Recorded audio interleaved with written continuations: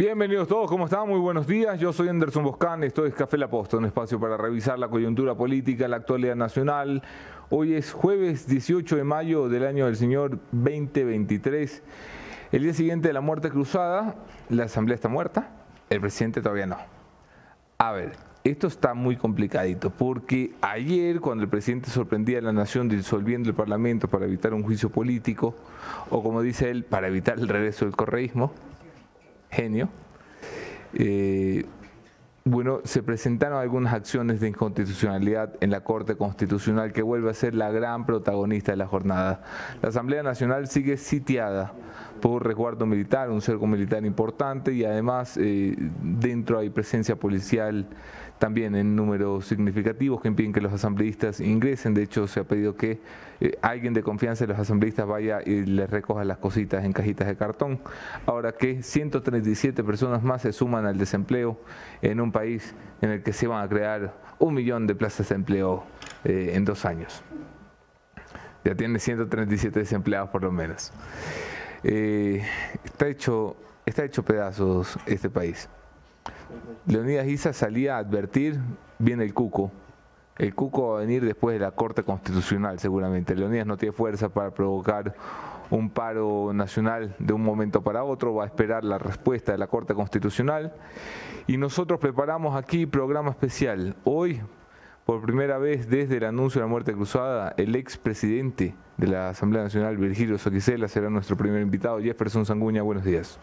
Buenas de Dios, amigas y amigos de La Posta, ¿cómo están? Tengan todos ustedes muy buenos días, bienvenidos a un nuevo programa de Café La Posta. Sin duda la agenda que marca la jornada es el día después de la muerte cruzada. Todos los actores políticos que son protagonistas en esto, habrá que conversar con cada uno de ellos. Y por supuesto, nuestro primer invitado, el presidente destituido de la Asamblea Nacional, el señor Virgilio Saquicela. Así que vamos directamente con las entrevistas. Hoy también nos estarán acompañando el ex vicepresidente de la República, Otto, Sonnenholzner, y finalmente Rafael Oyarte, uno de los abogados constitucionalistas que son más respetados acá en el país. Así que vamos con las entrevistas, agradeciéndoles ya por su fiel sintonía. Compartan, suscríbanse, bienvenidos todos. Esto es Café La Posta.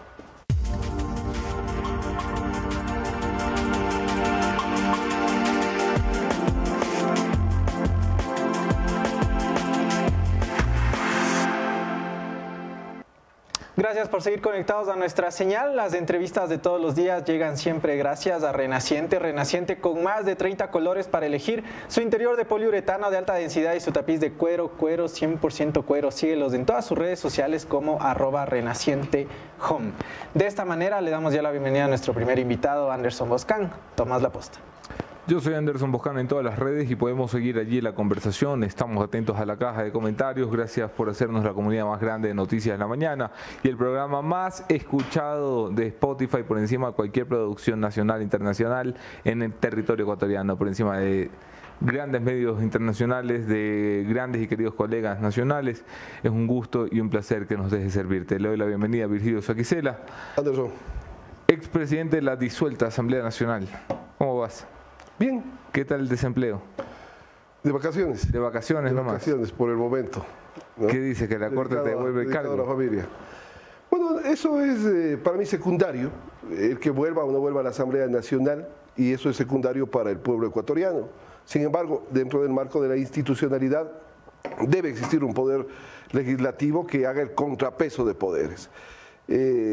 Creo que en el supuesto no consentido de que la Corte no haga respetar la institucionalidad y la constitución política de la República, la fiscalización la tenemos que hacer, y la haré yo desde la ciudadanía, conjuntamente con los ciudadanos, con los que van a un hospital y le recetan 4 pastillas, 4 mejorales, le dicen la una le damos y las 3 vayan a comprar en la botica de enfrente, o con la gente que pierde a sus seres queridos, 25 en promedio diario en el país por la delincuencia, y que no ha sido capaz este gobierno de decretar la emergencia en el sector militar, en el sector policial, y darles los insumos, los chalecos, los vehículos, con la gente que se traslada en los vehículos a nivel nacional y pasa 2, 3 horas más en su viaje porque solamente tenemos huecos, tenemos cráteres y no se resuelven los temas. Hay que fiscalizar. La fiscalización está fundamentalmente en la ciudadanía. ¿El juicio político era constitucional, Virgilio?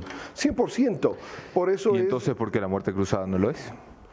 ¿Por qué? Porque si bien está prevista en la Constitución Política de la República, artículo 148, y la podía utilizar el presidente de la República y la podía fundamentar, pero en una de las causales. En este caso se habla de crisis interna, de conmoción social. Sin embargo, si bien es a criterio del presidente de la República, cuando la fundamenta, cuando la motiva, de conformidad con el artículo 76 de la Constitución, que tiene que haber motivación, se refiere a que la Asamblea le ha paralizado el Plan de Desarrollo Nacional, que no le han aprobado leyes. Sin embargo, sí, por el Ministerio de la Ley pasó una ley que al final del día le da 800 millones de dólares al año al erario nacional. ¿Dónde están esos 800 millones de dólares en seguridad, en salud en el país, en vialidad? Que tuvo el alza de los combustibles en este gobierno.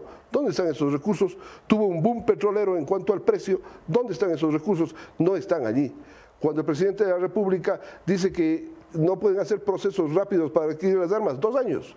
Entonces, ese tema no es el fundamento y termina resolviendo por conmoción social y crisis interna del país. Es decir, fundamenta o motiva por una cosa y resuelve por otra. Constitucionalmente no tiene sentido, es inconstitucional. ¿Qué por debería eso, pasar a tu la juicio? Corte debería echar al tacho de basura ese decreto por inconstitucional y obviamente las cosas volver al estado anterior. ¿Qué significa eso? ¿Se reinstala la De que Asamblea se reinstala Nacional? la Asamblea Nacional. 137 personas salen del desempleo.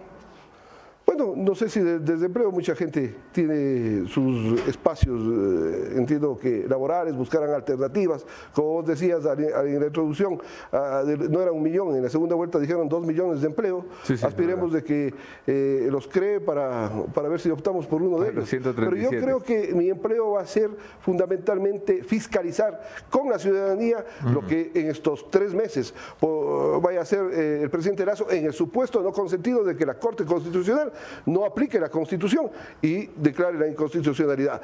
Pero no lo que ayer se firmó, más allá de la denominada muerte cruzada, yo creo que fue la muerte política de Lasso, ¿no? Porque en el mejor de los escenarios el señor estará 2 meses, pues ya estaremos en elecciones en 3 meses y tendrá que irse a la casa, ¿no? ¿Por qué no respetar el decreto? ¿Por qué no ir a las elecciones? ¿Por qué no dejar que la gente sea la que resuelva con su voto una disputa que los políticos no han sabido resolver 2 años? Porque esto pone en riesgo el Estado democrático, pone en riesgo en el futuro. Si la gente va a dirimir, no es el pueblo el que tiene la soberanía en este país. Yo no tengo problema. No, yo lo que requiero de la Corte es que se respete el Estado de Derecho y la Constitución política, porque si no la respetamos, entonces vivimos... Si la Corte dice que esto es constitucional, ¿se acabó? Hay que respetar. Si la Corte Constitucional, a pesar de ser inconstitucional, le da constitucionalidad a ese decreto, hay que respetarlo y hay que ir al proceso electoral de manera inmediata. Sin embargo, en el futuro con estas figuras, pongamos de que haya un presidente que tenga en el futuro gran popularidad, ¿no? Y no le gusta la Asamblea Nacional, la disuelve, vuelve a elecciones, vuelve a ganar y así es Asamblea Nacional. Puede propiciar el manoseo del artículo 148, la no aplicación correcta del mismo, estas circunstancias. Obviamente que en el caso del señor Lasso, por más que se presente, no va a llegar y eso ya es un aliciente para el país porque no ha sintonizado para nada con las necesidades. ¿Cómo te enteraste de la muerte cruzada? ¿Cómo te agarró la muerte cruzada, Virgilio? Bueno, yo estaba ya levantado haciendo despertar a mis hijos como todos los días para llevarlos a su colegio y ese rato algún funcionario me llamó a indicar que en la asamblea habría la disposición de la policía de no ingreso de los funcionarios y vimos de que se había tomado la decisión de la suspensión del Parlamento por parte del presidente. Yo creo que sí, lo que sucede es de que... Porque el discurso de Lasso no es el discurso de alguien que va a llamar a muerte cruzada ese día, ¿no? El discurso de Lasso estuvo llamando a un diálogo y a posterior, ¿no? Porque dijo que pasada esta página hay que dialogar por el país, pero creo que se asustó porque no le daban las cuentas de los votos. Parece que tenía justo alrededor de los 46, 47, pero entiendo que se asustaron en el gobierno y dijeron la oposición puede captar 2 o 3 voluntades y no queremos sujetarnos a esa temática. ¿Cuál fue tu última conversación con el presidente? Con el presidente de la República, bueno, en el COSEPE nos hemos encontrado, pero hemos saludado de manera diplomática, si cabe el término, más no hemos dialogado. El último diálogo con el presidente de la República fue cuando estuvo en el tapete de la Asamblea Nacional en el debate en la ley de inversiones hace año, 3 meses, y cuando él me llamó por 2 veces, tengo registradas llamadas en mi celular del presidente de la República, a pedirme que clausure la sesión para que pase la ley de inversiones por el Ministerio de la Ley y que obviamente opere, entre otras cosas, de que los sectores estratégicos del país pasen al sector privado al menos por 40 años, solapada privatización. Y yo le dije que yo soy respetuoso de la ley y no le podía aceptar violar la normativa legal de la Asamblea Nacional y por lo tanto no di paso. Tú eras Ahí parte fue una del separación. oficialismo, podría decirse un hombre de confianza del presidente de la Asamblea, o estuviste a cargo de la defensa del presidente en el caso Pandora Papers en el legislativo, al menos diste la cara públicamente en este programa, estuviste defendiendo al presidente. ¿Te arrepientes, visto lo visto, de no haber escuchado la solicitud del presidente ese día de la votación? No, o sea, yo, en mi caso, si me pide, así sea el presidente de la República, que viole la ley, no lo voy a hacer, o que me salga del marco constitucional. Como abogado de formación, como hombre de derecho, he hecho respetar toda mi vida, no se diga ya acá en la Asamblea Nacional, cuando fui alcalde, cuando he sido concejal, cuando he sido defensor del pueblo, cuando he estado en distintos cargos y en el sector privado, he hecho respetar la ley y la Constitución. No podemos, en este país, si no respetamos la ley y la Constitución, no podemos seguir adelante. Y obviamente, hay que decirlo, el gobierno a través de sus trolls, a través de medios de comunicación que han estado sujetos al gobierno de turno, ¿no? Y los grandes medios de comunicación nacional han sido los que se han encargado de decir la Asamblea no hace nada, la Asamblea es lo peor, y eso cala en la conciencia ciudadana. Sin embargo, señor presidente, le dimos la ley del uso legítimo de la fuerza y una sola vez entró usted con el ejército, con esa ley, a las cárceles de Guayaquil. ¿Por qué no ha entrado más veces? No, le dimos reformas al código, a las leyes de seguridad, no las opera, pero en el COSEPE, para el decreto en contra del terrorismo, los asesores del presidente, la resolución la fundamentan en la ley del uso legítimo de la fuerza, en las reformas adoptadas por la Asamblea Nacional, no. Entonces tomen políticas de Estado, pues, resuelvan, pongan los dólares, armen a la Policía Nacional, declaren en emergencia el sector vial, el sector salud, pero de día, claro, así sea de noche, para que las cosas operen en este Ecuador. El presidente Virgilio te acusó siempre de ser golpista, no solamente porque un día estuviste mediando por la mañana y por la tarde fuiste a votar la muerte cruzada para que se vaya el presidente, que fue una de las grandes incoherencias de tu presidencia en la Asamblea, sino que siempre dijo, este señor trabaja para el correísmo y el Partido Social Cristiano. Tú negaste siempre, y lo negaste aquí en este programa, tener una alianza con el PSC y con UNES. El domingo por fin saliste del closet político, dijiste, tengo un pacto con UNES. Sí, y con el Partido Social Cristiano y con los independientes y con Izquierda Democrática por la institucionalidad de la Asamblea. Hace más de un año la Asamblea estuvo agachada al gobierno nacional. Los órdenes del día venían desde Carondelet, ¿no? Entonces, en el contrapeso de poderes había que hacer respetar al primer poder del Estado, crear las leyes. En 11 meses que he presidido el primer poder del Estado hemos aprobado 43 leyes. ¿Y valía la pena la alianza con UNES? Yo creo que las alianzas tienen que ser políticas. En la Asamblea Nacional hay distintos sectores políticos. ¿Con quién te alías entonces? ¿Con los espíritus? No, con los políticos que están adentro. Pero sobre la institucionalidad, sobre las cuestiones del país, la aprobación de leyes, a veces disentimos, a veces no compartimos los criterios, pero hay que dialogar con las fuerzas políticas. Y el gobierno no ha tenido capacidad de diálogo, ni siquiera con los 12 asambleístas que llegaron con el gobierno a la Asamblea Nacional, menos con el resto. Voy a pasar con Jefferson Sanguña en el panel para algunas preguntas adicionales.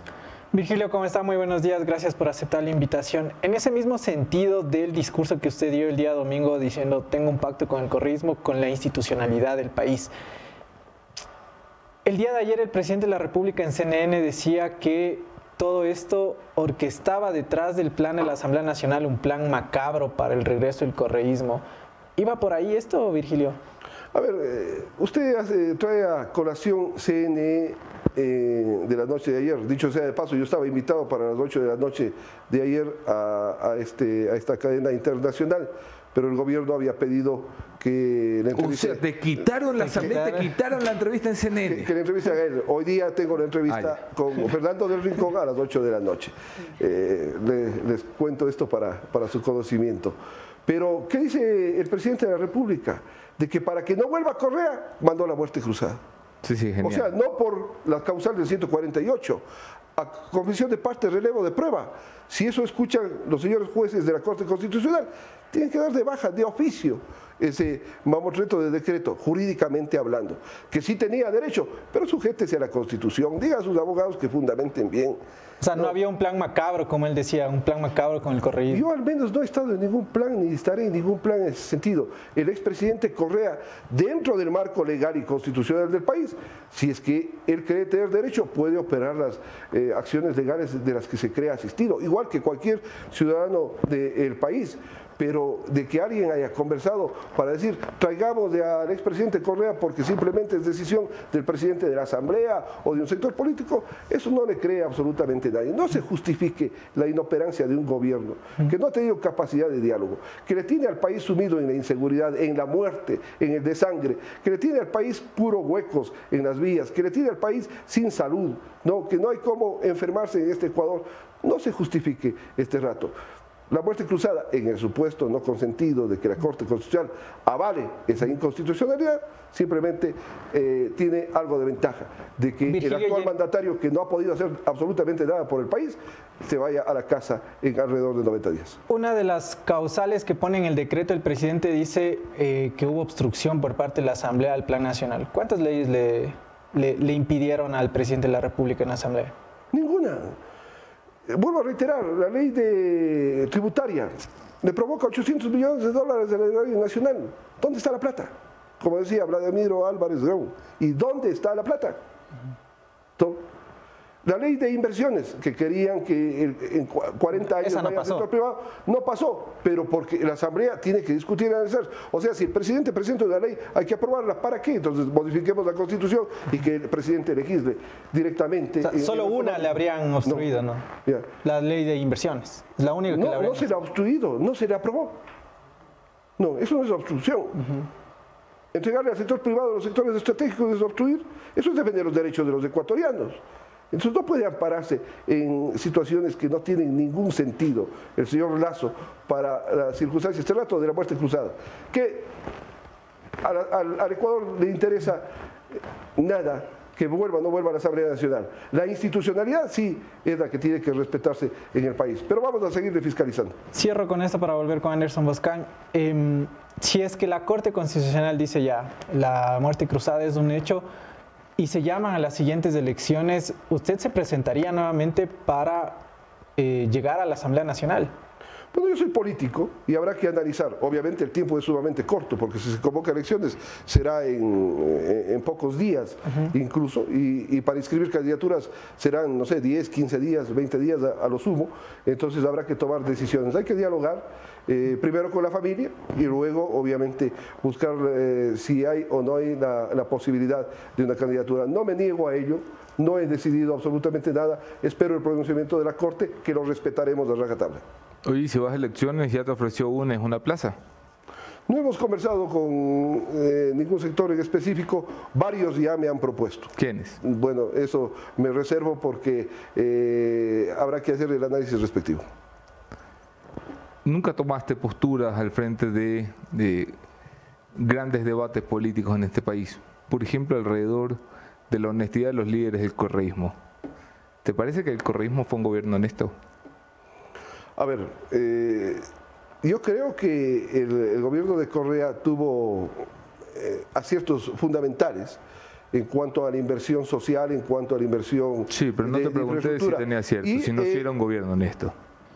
Bueno, hay varios hombres y mujeres del correísmo que se han sujetado al marco legal y muchos de ellos han sido sentenciados, otros están en procesos. Es la justicia la que tiene que establecer cuáles son o no son honestos. E incluso los recursos pueden propiciar de que se aclaren los temas de los distintos líderes del correísmo, incluido el expresidente de Correa.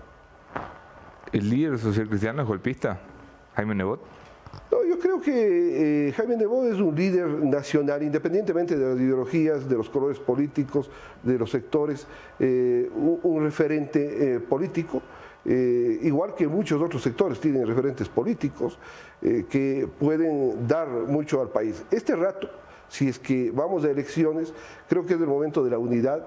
Ojalá los distintos sectores políticos, dejando de lado las ideologías, busquen una proyección a un acuerdo nacional, sobre todo en seguridad, que se busque los recursos suficientes para combatir la delincuencia en este país, que no puede seguir avanzando, no puede seguirse desangrando el Ecuador, no pueden seguirse muriendo los hijos, los padres, los hermanos de los ecuatorianos. Es decir, de lo malo saquemos algo positivo, que tiene que ser el país que está por encima de los intereses de cualquier sector. Te escuché decir que el presidente de la República no tenía opciones electorales, en otras palabras.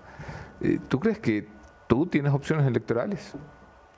Bueno, todos tenemos la posibilidad porque si el presidente era impopular, la Asamblea no se quedaba atrás, ¿no? Sí, la Asamblea obviamente tiene sus bemoles. Vuelvo a reiterar, la prensa se ha confabulado para decir esto y el otro. Es la prensa corrupta. Cuando un medio de comunicación nacional ha señalado las leyes que ha aprobado la Asamblea Nacional, no hace nada la Asamblea por seguridad, la ley de uso legítimo de la fuerza. No hace nada la Asamblea por seguridad, 90 artículos reformados de la ley de seguridad, leyes respecto de la seguridad privada, tramitándose otras leyes. No, pero eso dice la prensa, le miente al país. No. ¿Tú crees que la prensa de este país miente? Por estar al lado del gobierno. Entiendo que deberán tener publicidad, deberán tener algunas situaciones, prebendas o cuestiones por el estilo. Y si vos escuchas los canales nacionales, vos sabes cuáles son la línea, y eso no es oculto, no estoy mintiendo. Véanlo, ahí están las líneas que sigue cada uno de los canales nacionales de televisión, muchas radios. Suena un poco correísta este discurso, ¿eh? Entiendo que también algunos... Te falta decirle prensa corrupta, nada más. Yo pensé que algunos medios de comunicación. Debe existir también medios de comunicación correístas, entiendo que sí. ¿Quedaste lastimado con la prensa, con Ecuavisa, Teleamazonas particularmente? No, siempre ha habido la apertura de ellos para intervenir de manera un poco limitada, pero hemos comparecido. Yo he comparecido a todos los medios de comunicación durante estos 2 años y lo seguiré haciendo si me invitan para dar mis puntos de vista respecto del país. Yo no tengo ningún problema con la prensa nacional, no. Yo lo que digo es, la prensa debe ser un poco más imparcial y no estar al lado del gobierno de turno, independientemente del gobierno actual.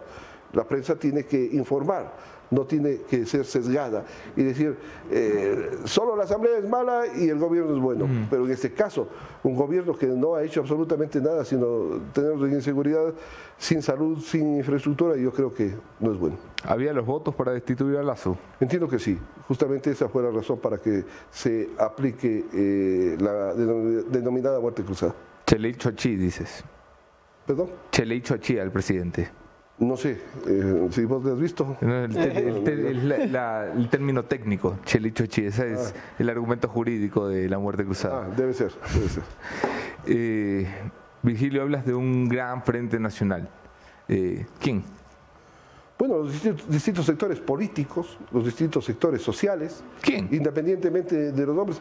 Yo creo que deberían dialogar aquí, a ver, si podemos... Dame nombres, sí. Si podemos apellidos, Izquierda Democrática, Partido Social Cristiano, los de la izquierda, los de la derecha, los del centro, y hacer y buscar un líder que pueda darle seguridad sobre todo al país, ¿no? Independientemente de las ideologías, sea el que sea, pero que vaya desde el inicio de un acuerdo para presentar una candidatura y obviamente para ganar la presidencia con un acuerdo mínimo de consenso que implique la seguridad del pueblo ecuatoriano. Virgilio Saquicela, expresidente de la Asamblea Nacional. Anderson. Gracias Virgilio, siempre un gusto tenerte acá. Gracias.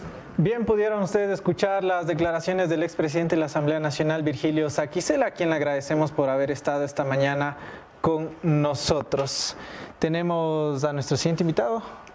No tenemos a nuestros periodistas. Están todavía llegando. Sí, es que hay tráfico. Hay tráfico. Sí, pero aún no llegan. Vamos a ir con una conexión con nuestro siguiente invitado. Fue vicepresidente del gobierno de Lenín Moreno. Fue alabado por unos, ampliamente criticado por otros. Ustedes sabrán sopesar su opinión al respecto. Yo tengo una muy buena opinión de él, siempre lo he hecho público. Habló el señor Otto Sonnenholzner. Va a venir a este programa y se los advierto, nos va a huevear un montón, así muy a los Sonnenholzner, para no decir si va a correr o no va a correr. Pero va a correr. Te apuesto que no le sacamos la respuesta, pero lo vamos a intentar. Póngame en pantalla, por favor, a mi segundo invitado, el señor ex vicepresidente de la República, Otto Sonnenholzner. Está entrando, me dice, está entrando por aquí. Mientras... Está haciendo conexión, me disculpan. Mientras ingresa, siempre buenas recomendaciones a quienes nos ven a través de la señal de la posta. A ti que andas buscando soluciones profesionales en el área de contabilidad e impuestos, Ecovis te ofrece los servicios de supervisión contable. Deja atrás tus preocupaciones y siente el respaldo de consultores con más de 20 años de experiencia. Contáctalos ya. Ahora atención a nivel nacional. Ecovis, el mejor respaldo en la auditoría y contabilidad. Aparecen sus contactos en pantalla para que puedas hacer el enlace con Ecovis. De esta manera, me avisen si ya tenemos... Por favor, que me vayan hablando hoy en el bichito este, porque no tengo otra forma de comunicación con cabina. Ok, me está activando la cámara. Esto es como cuando jugabas al lobo de niño. Se estaba vistiendo el lobo. Sí, claro. Ahora está activando su cámara. Está conectándose al Zoom. Ok, en breve tendremos a Otto Sonnenholzner. Viene trabajando una estructura silenciosa por detrás, después de la campaña de Pedro Pablo Duarte, que fue para mí una de las grandes sorpresas de la elección de Guayaquil. Me lo recriminó Pedro Pablo Duarte, que yo era uno de los incrédulos. Yo pensaba que Pedro Pablo iba a ser un candidato de 3, 4%, terminó siendo un candidato de 15% en una ciudad de 2.3 millones de habitantes, como la ciudad de Guayaquil. Es una votación nada despreciable para un partido nuevo, para una figura nueva que terciaba además entre dos monstruos, el correísmo y el Partido Social Cristiano. Esa estructura es la estructura que viene preparando la carretera y pavimentando las vías para que Otto Sonnenholzner decida lo que no se atrevió hace 2 años. Va a correr por las presidenciales. Que corra la presidencia de la República. Hay que ver el vehículo, como le llaman los políticos, que es feo, ¿no? El vehículo le llaman a los partidos políticos. Entiendo que hay un par de opciones al menos para el señor Sonnenholzner. Me confirma producción si el logo ya está aquí. No todavía, pero... Casi, dice. Sí, el lobo está caminando. Dice que está en sala de espera. Ok, está llegando. Es que hay mucho tráfico a veces por Zoom. Ahí está. Pero ya llegó. Mira, me va a huevear toda la entrevista porque no va a responder la única pregunta que queremos que responda. Pero le vamos a dar la más cordial bienvenida a Otto Sonnenholzner, ex vicepresidente de la República. Otto, ¿cómo estás? Buen día. ¿Qué fue, Anderson? Aunque creo que no hay mucho tiempo tampoco para definir eso, y más bien arranco diciéndote una cosa. He visto con preocupación la información que hasta ahora preliminarmente ha arrojado el CNE respecto al calendario electoral. Si pretenden que los partidos y organizaciones políticas inscriban sus candidaturas hasta el 25 de mayo, creo que están confundidos. Me parece que evidentemente este es un proceso inédito, complejo, que tienen mucha responsabilidad, pero parte de esa responsabilidad es hacer las cosas bien y no ceder ante las presiones de ciertas organizaciones políticas. Creer que en una semana las organizaciones políticas pueden llevar a cabo sus procesos de primaria, de selección de candidatos, de organización de candidaturas, eso es imposible realmente. Bueno, pero la verdad es que tampoco hay mucho tiempo. Yo no quiero justificar aquí al Consejo Nacional Electoral, pero ellos o hacen la elección o hacen la convocatoria el 24 de mayo o son destituidos de facto por la Corte Constitucional y tienen hasta 90 días para llevar a cabo la elección en este país. Es un tiempo inusualmente corto también para el Consejo Nacional, que se toma 6, 7 meses para planificar una elección.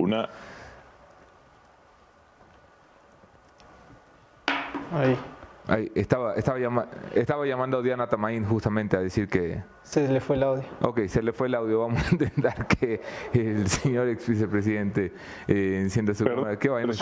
Okay. Perdón, entró una llamada. Tranquilo. Ya vimos que era Diana Tamaín que llamaba a decir que pues esa es la fecha. Quejarse. Esa es la fecha. No, a ver, Anderson, yo entiendo que esto es una situación compleja, inédita, quizás inesperada por muchos, pero Una cosa es la convocatoria de elecciones y en eso estamos de acuerdo. Otra cosa son los plazos de inscripción de candidaturas. Eso es otra cosa, que creo que por lo menos, sí tienen que dar unos 20 a 30 días para que eso ocurra, en mi opinión. 30 días para la inscripción de candidaturas. ¿Y de dónde vas a armar rápidamente primarias, alianzas? ¿Crees que eso se hace en 2 días? No sé. En una semana. Pero si tienes 90 días, 30 días para inscribir, madre mía, 30 días para campaña y 30 días para ir a votar. Pero es que de la inscripción al proceso electoral ya no importa tanto el plazo y la campaña seguramente no va a ser de 45 días, sino de 15 o 20 seguramente, y vas recuperando tiempo. Pero tú tienes que permitirle a las organizaciones políticas, sobre todo a quienes estamos impulsando esfuerzos de alianzas y unidad, que creemos que ese es el camino, tienes que permitirle el tiempo para concretar esos espacios, si no, estás beneficiando solamente a unos pocos y no estás permitiendo que el proceso democrático madure como tiene que madurar. Evidentemente, repito, entiendo lo complicado que es esto, no es deseable, creo que son desgraciadamente tanto el Ejecutivo como el Legislativo quienes nos han traído a los ecuatorianos hasta acá, y esperaría que al menos el Consejo Nacional Electoral pueda brindar los tiempos para que las cosas dentro de esta premura, dentro de esta dificultad, se den de la forma correcta, nada más. Otto, déjame hacer el primer intento. Si te estás quejando del calendario, es porque estás mirando el calendario. ¿Vas a correr? Totalmente. Estoy mirando el calendario porque tengo, y tú lo sabes y lo hemos hablado, más de un año tratando de construir un proyecto, una propuesta para el país, y tengo por lo menos 3, si no 4 meses, iniciando las conversaciones entre organizaciones políticas, tratando de coordinar esas acciones para finalmente lograr que comprendan que esto no se trata de un individuo, no se trata de una organización política y sus intereses, sino de cómo le damos un camino al país. Entonces, en ese sentido, claro que me preocupa el calendario electoral. Y sí, sé que me quieres preguntar si voy a participar. Todas las personas con las que he conversado, Andrés, todos, saben que quienes estamos sentados en esta mesa, quienes estamos teniendo esta discusión, tenemos también que tener no solo la capacidad, sino la determinación para tomar esa decisión de dar un paso al frente. Así que en ese sentido, lo que esa organización que estamos conformando decida, yo acataré. Madre mía, es que no me esperaba que por fin se responda una pregunta como esta. O sea, tienes la aspiración y la determinación de si llega el momento, correr. Si puedo servir a unificar una tendencia, ¿ya? Lejos del autoritarismo, lejos de la ineficiencia, lejos de la corrupción y la impunidad, si puedo ayudar a aglutinar una tendencia, no por tamaños de bolsillo, colores de piel, ni por ideologías, sino por valores, que es en lo que vengo trabajando hace mucho tiempo, si puedo ayudar en ese sentido, yo jugaré el rol que corresponde. Lo he dicho varias veces y lo vuelvo a decir hoy. Dices, lejos del autoritarismo, lejos de la ineficiencia, lejos de la corrupción y la impunidad. ¿En cuál de estas tres pones al gobierno de Guillermo Lasso o en ninguna? Bueno, mira, aquí estamos por la ineficiencia del gobierno. Si tú me preguntas a mí, yo no creo, y te lo he dicho varias veces, que habían causales para destituir al presidente. Creo que hay un gravísimo caso de corrupción cuya denuncia arrancó en este medio. No vi personalmente, o al menos sin poner las manos al fuego por nadie, no vi claridad por parte de los legisladores para llegar a una vinculación con el presidente directamente en ese caso. Bajo los parámetros con los que están queriendo juzgar al presidente por corrupción, el líder de ellos no vería la luz del día en el resto de su vida. No sé si me explico. Entonces, creo que hay que ser justos. Creo que si bien es cierto, quizás no se presentaron adecuadamente las causales, sí sobraban los errores del gobierno para traernos hasta acá. Esa es mi opinión, la he dicho siempre. Demasiados errores, demasiada ineficiencia, demasiada falta de decisión, muchas contradicciones. Mira tú cuál es su primera acción con la muerte cruzada, tirar abajo una reforma tributaria que se advirtió que era innecesaria y que era antitécnica, ¿ya?, que afectaba innecesariamente a la clase media. ¿Y cuál es el primer acto que hace? Además, que le costó un pacto político con el correísmo para sacar adelante esa reforma tributaria. ¿Y para qué? Para tirarla abajo ahorita inmediatamente. O sea, me parece bien que corrijan, pero esa es la evidencia de la falta de preparación y planificación que tuvo este gobierno. Otto. Y es un poco, en gran parte, lo que nos lleva hasta acá. Entonces, ahí hay responsabilidad, como también hay mucha responsabilidad de un gran número de legisladores que se han dedicado desde que llegaron a las cosas incorrectas, que han dejado de lado las causas que nos importan. Hay otra llamada. Ahí está. Otto, mientras Mientras, bueno, vas solucionando. Está peleando con el teléfono del pobre Otto, ¿no? Es que ya dijo que está hablando en alianzas, entonces le comenzaron a Dice, llamar. ya dijo que quiere correr y ahí empieza la gente. No, Mira, yo también. Hay un A ver, nuevamente. Está Okay, que le llama. Vamos a intentar hacer la entrevista en condiciones. Mil disculpas. Están entrando un montón de llamadas, Anderson. Cometí el error de comunicarme por el celular y ya no sé ni cómo se bloqueará esto en WhatsApp. Bueno, tendré que buscar quien me ayude con la parte técnica. Entonces, Y le siguen timbrando. Ok, con calma, vamos a intentar recuperar la conexión con Otto Sonnenholzner. Si estás viendo esta entrevista interrumpida por... Si tú eres el que está llamando a Otto, le estás jodiendo la entrevista, viejo. Acaba de admitir por primera vez que tiene intenciones de correr. Claro, eso me parece notable de la conversación. ¿Me escuchas? Perdón. Te escuchamos, Otto, va con Jefferson Sanguña. Te decía, entonces hay responsabilidad de un gobierno que ha fracasado por problemas serios de ineficiencia, de planificación, de preparación. Ahora veo que dicen que en 6 meses van a hacer lo que han dicho en 2 años. A mí me trae un poco el recuerdo lo de los 100 minutos, me preocupo más. Entonces me parece que yo les deseo lo mejor. Mire, yo a toda autoridad les deseo lo mejor, a los alcaldes que se acaban de posesionar les deseo lo mejor, que es el bienestar de todos. Otto, pero creo que también asumir los desafíos de meterse en esto no son cosas menores. Creo que hay que preparar bien las cosas, por eso te digo, es lamentable que todo se apresure, pero insisto, la gente que cree en los mismos valores que yo defiendo, que yo rescato, por los que siempre lucharé, debemos de unirnos para presentar una propuesta. Lamentablemente con esta premura. Vamos sobre esa propuesta que estás mencionando. ¿Con quiénes estás conversando? O sea, ¿cuáles son las agrupaciones o los líderes políticos con los que dices venimos trabajando en un proyecto desde hace un año? ¿Con quiénes vienes trabajando? Ya. Son algunos y no creo que... ya todo llegará a su tiempo. Por respeto a ellos y a sus organizaciones políticas, no soy yo quien tiene que dar esa información en el momento en que se presente esta propuesta, y esto estaba planificado para mediados de agosto originalmente, todo se va a adelantar, pero en el momento que se presente esa propuesta serán esas organizaciones y sus líderes. Uno de ellos es Pedro José Freile. No he conversado con él hace mucho tiempo, inicialmente se intentó, entiendo que él está trabajando en otro lado, pero sin duda si él quiere volver a conversar están las puertas abiertas. Y ahora, en este sentido, ¿cómo queda la tendencia de ustedes? Tú decías, más allá de la ideología, del color de piel o de lo que fuere, hay que unirse por el país. Pero sin duda la tendencia que marca o que la gente tiene con ustedes, con Pablo Duarte, contigo, es de casi centro derecha. Y esa línea ideológica ha sido totalmente acabada gracias al gobierno de Guillermo Lasso. ¿Creen que esa tendencia realmente tiene opciones para llegar a la presidencia? A ver, yo no creo que yo tenga responsabilidad alguna en los aciertos. No tú, pero la ideología el gobierno actual. Y yo tampoco me identifico con esas etiquetas, siempre lo he dicho. No creo que es una discusión de izquierda o derecha, la discusión aquí es cómo vamos para adelante como país, cómo nos unimos por objetivos, cómo encontramos solución a esta crisis de inseguridad, cómo generamos las oportunidades que les permitan a los ecuatorianos encontrar futuro en su propia tierra.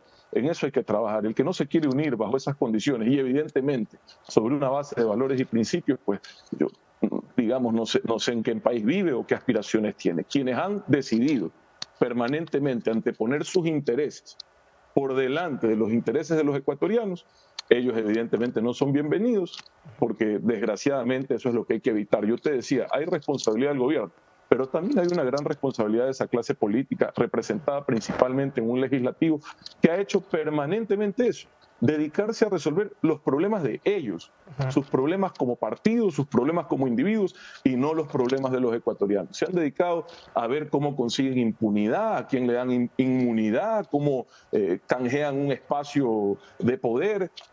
Eso es justamente lo que hay que evitar. Otto, y ojalá los ecuatorianos tengan conciencia de eso cuando volvamos a las urnas tan pronto, ¿no? Alrededor de agosto, me parece. Finalmente, ¿qué se puede hacer en año y medio que estarían a cargo del gobierno quien gane? Ganes tú, gane Jaime Nebot. No es deseable. No es deseable, es complejo porque representa una especie de gobierno temporal, es como culminar un mandato que arrancó en el 2021, pero desgraciadamente tampoco hay oportunidad de dejar espacios abiertos y tenemos quienes creemos que el país tiene futuro, quienes creemos que no se puede dejar morir la esperanza de un cambio, tenemos que tomar la determinación de presentarle una propuesta al país. Y en eso, insisto, sigo trabajando y seguiré trabajando mientras tenga aliento. Otto, el señor ex asambleísta Fernando Villavicencio ha hecho pública su intención de correr a la presidencia de la República. ¿Estarías dispuesto a conversar con él? Yo no he hablado con él 2 veces, le escribí en mi vida porque recibí calumnias completamente injustificadas de su parte, nunca recibí la respuesta que esperaba, pero bueno, no he hablado con él, no tengo comunicación con él. ¿Te parece un buen perfil? No tiene los números en la actualidad. De lo que he visto, de las encuestas que he revisado, tiene intención de voto muy baja. Sería parte de los que causarían dispersión, según la información que manejo. ¿El correísmo es un enemigo posible de vencer en las urnas? Mira, yo no considero a nadie enemigo. Yo creo que ellos representan un proyecto político. Sí. Yo creo que ellos representan un proyecto político que desgraciadamente dijo llegar al poder con un fin y terminó haciendo otra cosa. Mira tú, sus contradicciones son permanentes. O sea, la justicia es buena cuando persigue a quienes ellos sí consideran enemigos, pero es mala la misma justicia, los mismos jueces, los mismos fiscales, cuando es contra ellos, ahí es persecución. O sea, son incoherentes. Hasta hace una semana decían que la muerte cruzada era un mecanismo legítimo, legal, necesario. Hoy salen a hacer ruedas de prensa a decir casi que es un acto dictatorial. Entonces, yo lo que busco es gente con coherencia, gente que pueda sostener sus mismos objetivos, sus mismos discursos en el tiempo y que no se adapten a las circunstancias de su conveniencia. No sé si me explico. Entonces creo que ellos, imagínate, la muerte cruzada, de hecho, mira qué curiosa que es la vida, fue diseñada por el correísmo para justamente poder evitar que desde el legislativo secuestren al ejecutivo. Que los políticos tradicionales de siempre, que se dedicaban a extorsionar desde la asamblea, no le hagan eso a los gobiernos. Esa fue la lógica de la muerte cruzada. ¿Ya? Hoy la usan contra ellos, quizás, y en gran parte por las mismas razones por las que ellos la crearon. O sea, se han convertido en lo que combatían. Y eso, evidentemente, los debilita, no dejan de ser una fuerza política importante en el país, tienen el piso más alto electoral, también tienen el techo más bajo. Y bueno, las luchas hay que darlas, hay que presentar una propuesta mejor, no en contra de ellos, sino en favor de los ecuatorianos, y eso es lo que hay que construir y lograr. En 2021 te negaste a utilizar la camiseta del Partido Social Cristiano. ¿Te mantienes? Yo no soy afiliado a ningún partido, nunca lo he sido, estoy convocando una unidad. Creo que el Partido Social Cristiano hoy está pasando un momento muy complejo, muy difícil. Creo que en la Asamblea también han tenido acciones que a mí me han sorprendido. A mí la alianza de ellos con el correísmo me llama la atención. Creería que también la historia se repite y en su momento tuvieron una alianza con el PRE, ¿no? O sea que la historia se repite, pero hablo de los 90s. Y bueno, y hoy ya perdieron también un motor fundamental que era para ellos su bastión, Guayaquil. Veremos cómo ellos manejan esta situación. También creo que han tenido votaciones acertadas en la Asamblea. Fueron los únicos que defendieron frontalmente no aprobar la reforma tributaria y fueron los únicos que dieron argumentos sólidos en contra de unas amnistías que, en mi opinión, no, eran inválidas por no incluir a la fuerza pública. Pero bueno, dos aciertos rescato y te digo la sorpresa de esa alianza tan férrea que tienen con el correo. Finalmente, la posibilidad que el presidente se reelija está en discusión, según su círculo cercano. ¿Qué opinión te merece que el presidente opte? No estoy hablando de si tiene posibilidades, no tiene posibilidades, eso ya lo dirá la gente en las encuestas y las votaciones. Pero ¿qué opinión te merece que el presidente que activa la muerte cruzada, que estuvo a punto de ser destituido por la Asamblea, quiera aspirar nuevamente al cargo? O sea, derecho tiene, posibilidades, en mi opinión no, y creo que ellos deberían de meditar como gobierno internamente qué es lo que le conviene al país. Cuando uno gobierna, uno no está ni por su partido, ni mucho menos por su persona. Uno tiene que estar por el país. Ningún proyecto político es más importante que el Ecuador. Ese también fue para mí el problema del correísmo en su momento, en esa oportunidad tan grande que tuvieron de lograr cosas mucho más importantes para el país. Dejaron que el proyecto político de ellos sea más importante que el Ecuador y eso no se puede permitir. Termino con esto. Tú estuviste en un gobierno que que tampoco orina agua bendita. El señor expresidente Moreno está siendo procesado ahora por un caso de corrupción denominado en su momento caso INA Papers. Muchos de sus ministros fueron procesados por corrupción, señalados por reparto de hospitales, señalados por corrupción en las instancias médicas. Fue la Feria de la Alegría durante el COVID. Quiero decir, también fue un gobierno lleno de corrupción. ¿Nunca lo condenaste? No, cómo no, contigo varias veces. Y no al gobierno en general, sino a cada acto de corrupción. De hecho, tú hablas de la Feria de la Alegría del COVID. ¿Y cómo nos enteramos de todo eso que ocurría? Porque tomé yo la decisión de que las compras públicas sean abiertas en emergencia. Porque con gente como Pedro Pablo Duarte impulsamos todas las denuncias que hoy a nosotros nos han costado hasta el día de hoy amenazas y riesgo a nuestra vida. Pero tomamos esas decisiones, a la corrupción se la combatió justamente porque no se priorizó ningún proyecto político, se puso por delante el país, se dejó de homenajear la corrupción, se dejó de ponerla debajo de la alfombra, se la enfrentó tal como venía. Al menos ese fue mi rol, esa fue mi actitud, ese fue mi trabajo, ¿ya? Y uno no responde, volviendo al caso del mismo presidente Lasso, uno no responde por los hechos o actos de terceros, por más presidente que seas. Esas personas son las que tienen que responder por sus actos. Y las autoridades, en calidad de presidente, vicepresidente, tienen la obligación de no ocultar, sino más bien no solo denunciar cuando conocen, sino además permitir que todas las instancias competentes hagan su trabajo. Y yo ese rol lo cumplí con creces, Anderson. Así que yo respondo por mí, yo respondo por mis actos y la ciudadanía ha juzgado mi accionar siempre, unos de forma favorable y otros evidentemente con crítica. Así es la política. Yo tampoco soy, digamos, durazno en almíbar como para que todo el mundo esté de acuerdo con todo lo que yo digo, pero sin duda hay una gran porción de ecuatorianos que supieron valorar un trabajo honesto, desinteresado, sacrificado en servicio del país. Y para mí, Anderson, mucha gente me pregunta, ¿tú te arrepientes de haber sido parte de ese gobierno? Ese gobierno tuvo cosas buenas como todos y cosas malas como todos. Para mí, en lo personal, considero que fue un honor haber tenido la oportunidad de servir a mi país en momentos tan graves, tan difíciles, tan complejos como me tocó hacerlo. Esa es la verdad.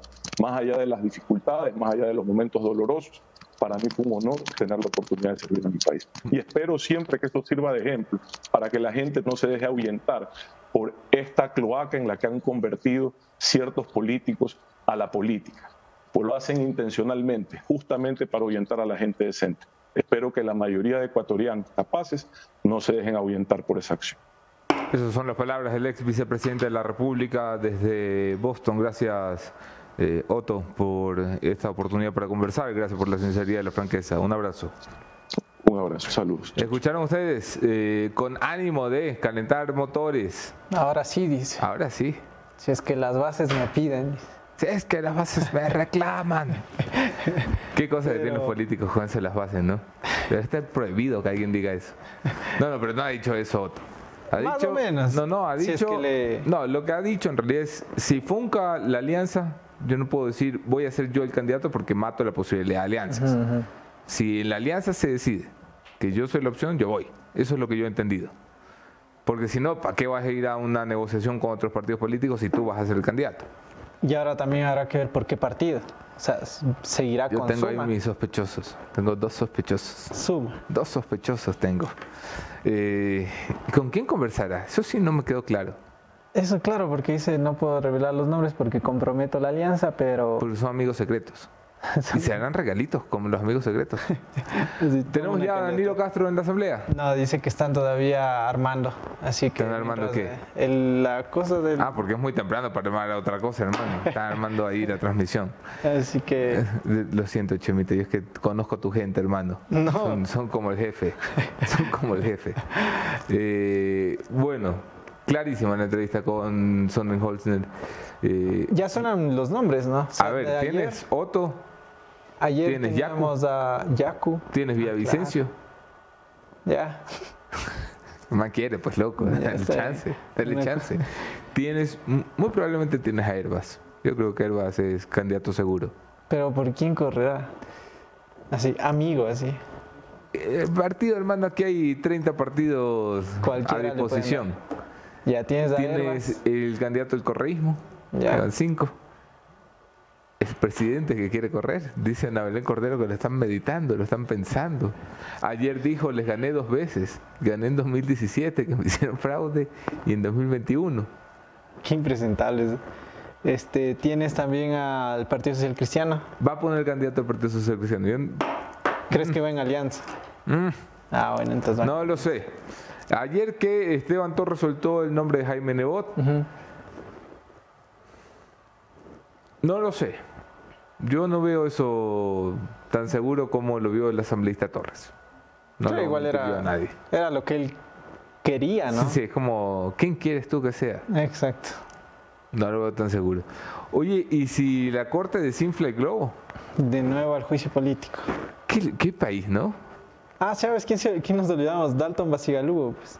Ah, Dalton Basigalupo 2023. Puso su tuit de Dalton, opción presidencial.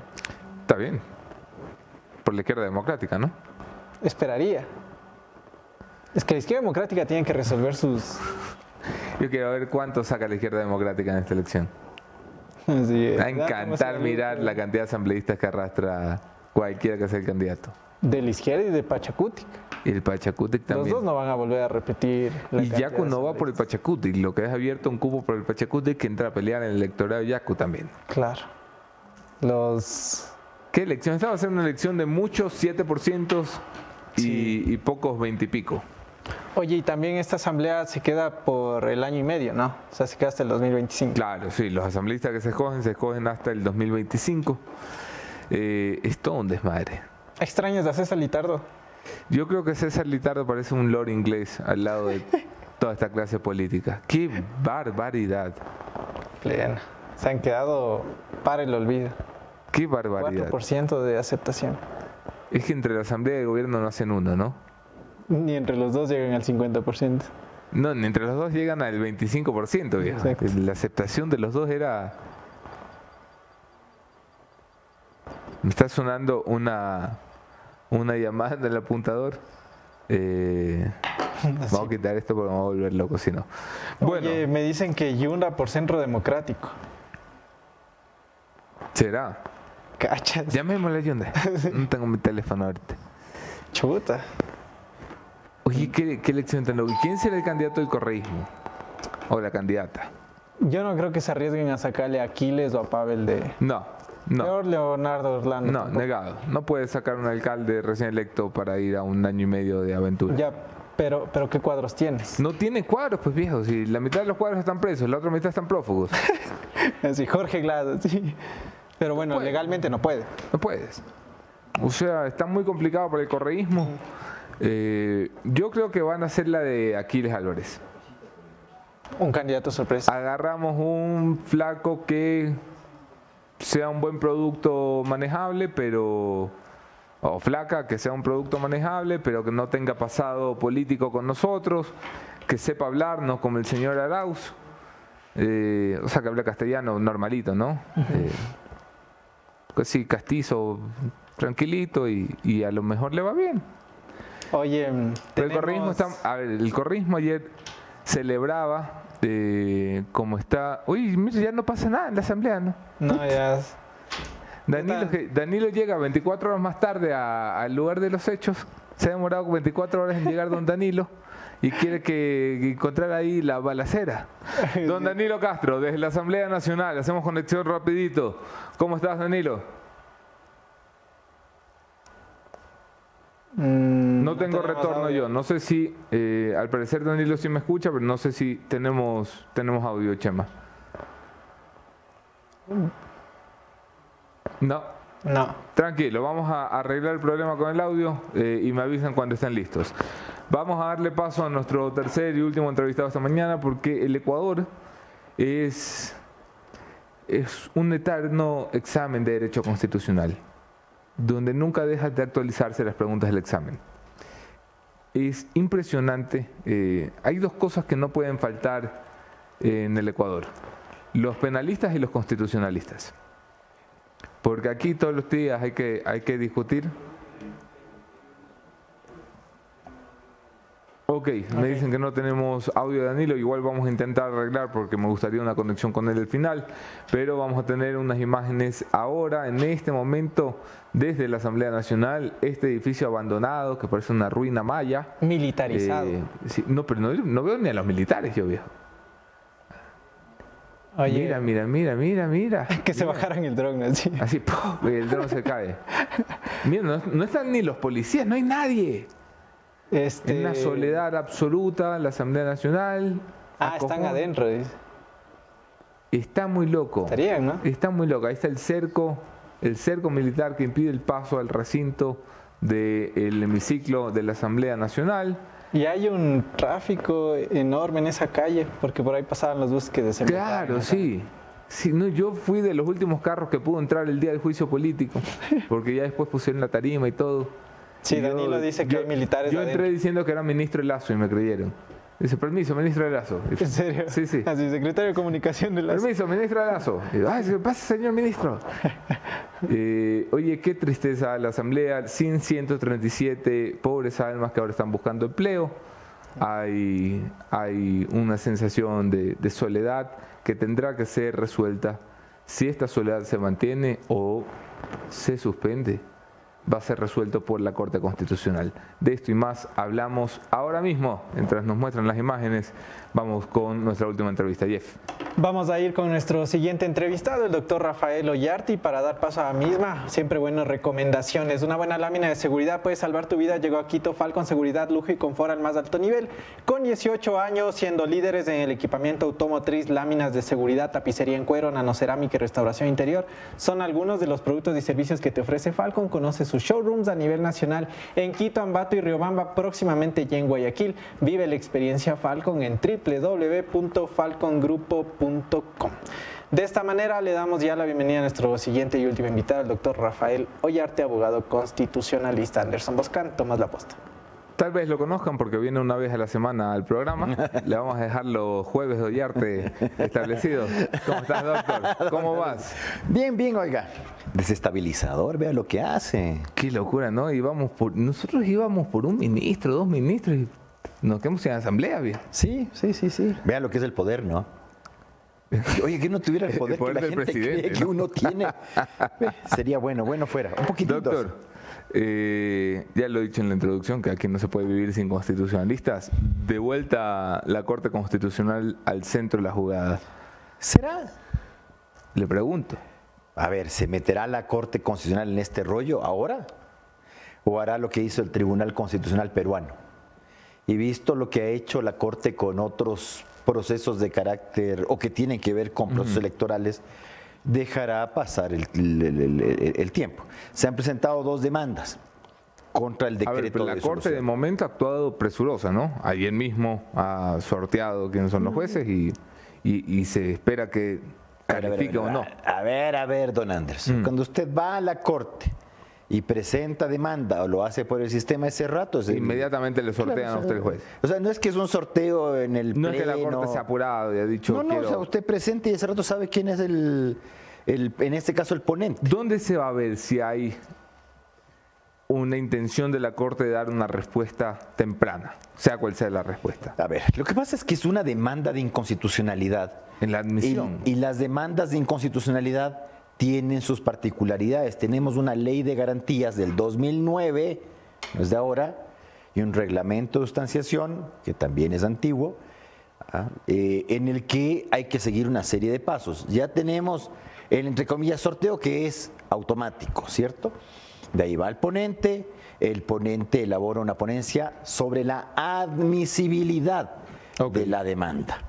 Y esa ponencia la pone en el tribunal de la sala de admisión que le corresponde. En un caso al integrante Joel Escudero, en otro caso al miembro Enrique Herrería. No sé si es por la estarán en el mismo tribunal de la sala de admisión, porque la sala de admisión tiene 3 tribunales con 3 jueces cada uno, y ellos elaboran la ponencia y lo ponen en consideración de los demás miembros de la sala de admisión. Donde usted podría ver que la Corte sí quiere hacer la cosa rápido, pero que no lo va a hacer, con una cautelar en la admisión, como lo ha hecho en otros casos. Por ejemplo, uso progresivo de la fuerza. La Corte se demoró, o los miembros de la sala de admisión, aunque hubo votación dividida, se demoraron 3 microsegundos en suspender el reglamento de uso progresivo de la fuerza. O el tema del aborto, medida cautelar. Ese ratito te están diciendo, yo me puedo demorar 15 años en resolver el tema, pero está suspendido. ¿Lo va a hacer? Cuando se demandó la inconstitucionalidad de la elección de los miembros del Consejo de Participación Ciudadana, ¿se acuerda que este Consejo Electoral, que va a hacer otro procedimiento electoral, a la tonta y a la loca, como le gusta este Consejo Electoral presidido por la señora Tamayanti y compañía, cuando se demandó la inconstitucionalidad de la forma como se estaba eligiendo el Consejo de Participación Ciudadana, se presentó demanda de inconstitucionalidad, se pidió cautelar, es decir, que se suspende esa elección hasta que se corrija el procedimiento de elección de esos miembros, que ha sido desastroso antes y ahora, y no solo que no dictó la medida cautelar, sino que 4 años y medio después el tema sigue ahí. Con 2 elecciones de por medio, porque era para la elección del 2019. No dijo nada, ni siquiera en 2040. Claro, pero es que ni siquiera para decir algo respecto de esta última elección que fue tan deleznable como la del 2019. Pues.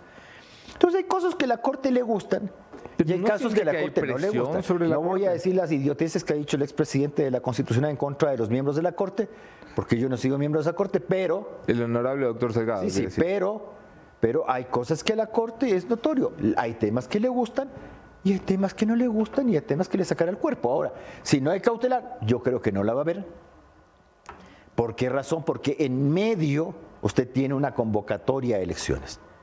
Y hay un tal artículo 16 de la ley electoral que le impide a los demás órganos del poder público intervenir en el desarrollo del procedimiento electoral. Una vez que se ha llamado a elecciones. Claro. Y además que los que... Pero ¿y si la medida cautelar se da antes? ¿Puede haber llamado? No, claro, pero lo tendría que hacer ya. ¿Cuándo va a reunirse el tribunal de la sala de admisión? ¿Hoy, mañana? ¿Ya está la ponencia? No sé, los llamo y les pregunto. Por eso, pero si la cosa va como en lo que ocurre con el caso del común de los mortales, pues tendremos admisión en 2-3 meses.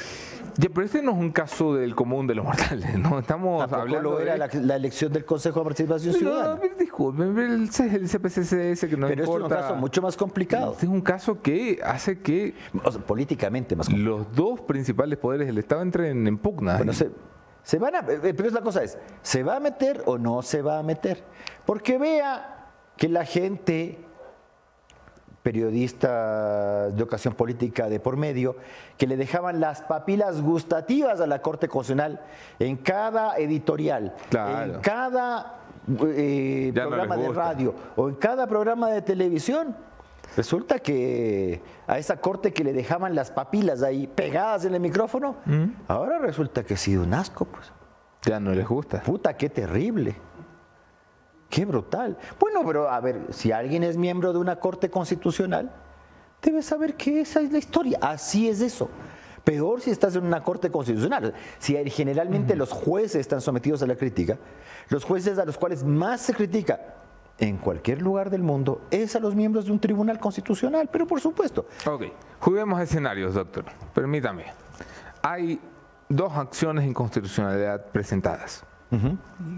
Mismo fondo, pero distinta forma porque las argumentaciones son distintas, la que ha presentado Esteban Torres y la que ha presentado Pachacutic, por así decirlo. Hay una tercera que va a presentar diseño. ¿Ah, sí? Sí, por pero usted tendrá que acumular. Demanda por eso le iba a preguntar. Sí. Esto se hace un...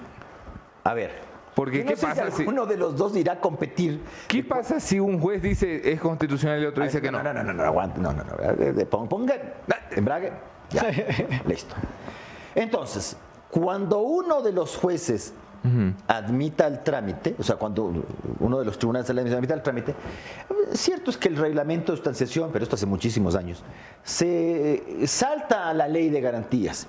Porque la ley de garantías exige doble sorteo, un sorteo de ponente para admisión y luego el sorteo de sustanciador.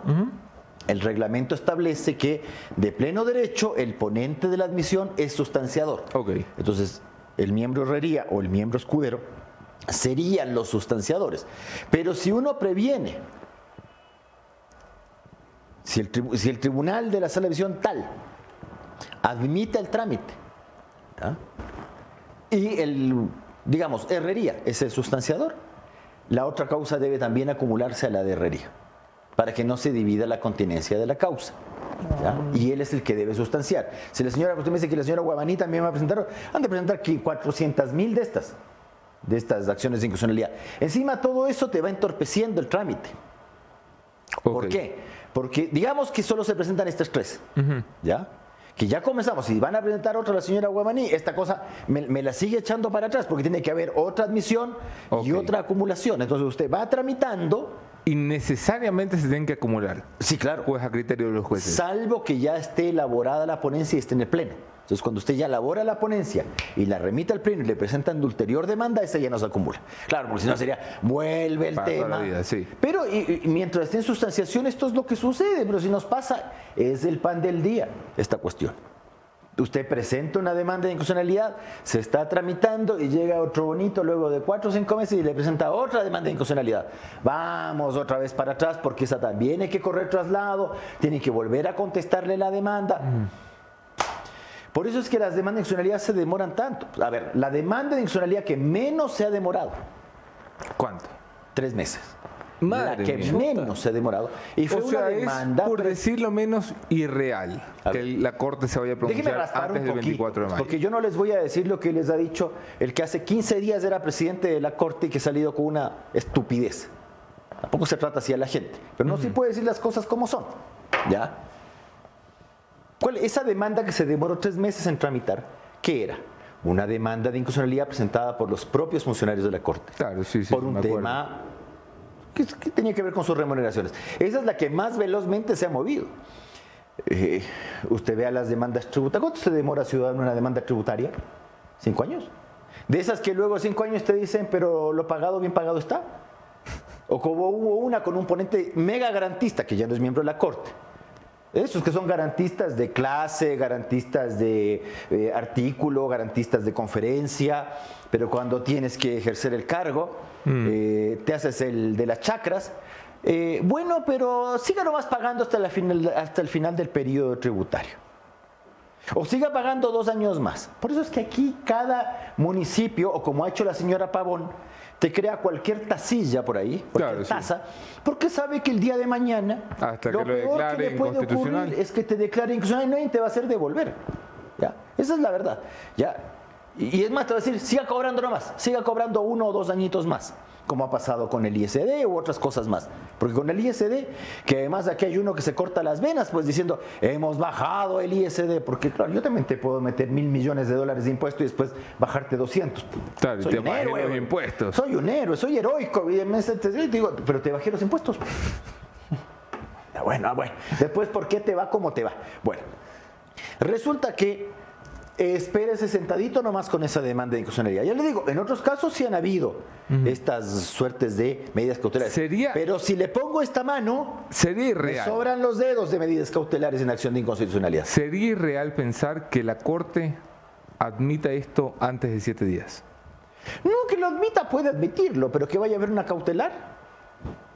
No creo. No creo que la Corte diga, ya, entonces de medida cautelar. Imagínate que me diera una piedra en los dientes. ¡Pum! Medida cautelar. Se suspende el acto de disolución parlamentaria. ¿Qué pasaría en ese escenario?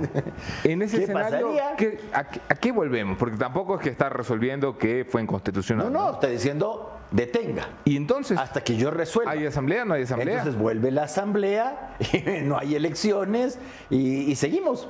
Porque el decreto no está. No hay elecciones y sigue el juicio político. Y sigue el juicio político. Y si se destituye el presidente y luego se declara inconstitucional, luego se declara que sí era constitucional el decreto. Esas son las cosas. Bueno, pero a ver, pero digamos, ¿qué pasa lo del Perú?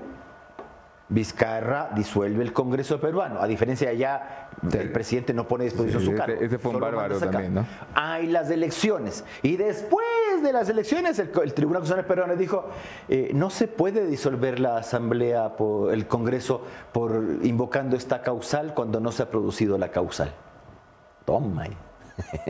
Claro, pero bueno, como ya están elegidos los nuevos congresistas, siga nomás. Pero eso pasa, pues, eso de cuando te declaran la inconstitucionalidad de un impuesto y que ya lo pagaste, y que te dicen, esta sola sentencia es una medida reparatoria. Pucha, me enflauta esa. Esa es de la Corte Interamericana, me fascina eso de los derechos humanos, en que te dicen que el papel escrito ya es una forma de reparación. Muy bacán. Voy a ir con Jefferson Sanguña, doctor, que tengo unas preguntas.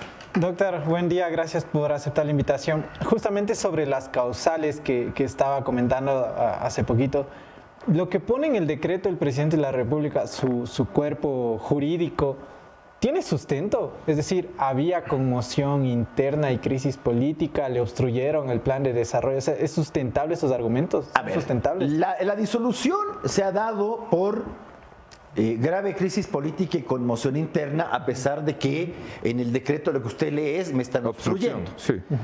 No me aprueban los proyectos de ley que yo mando. 7. ¿Te han aprobado 4? No me aprueban. Mucho me llaman a mis ministros al procedimiento documental. Mucho está. Cuando Creo llamaba al procedimiento documental a los ministros de Lenín Moreno o del mismo Correa, entonces era problema, eso era obstruccionismo. Bueno, pues tienes que cambiar el discurso cuando tú estás de un lado del mostrador y del otro, que no han hecho esto.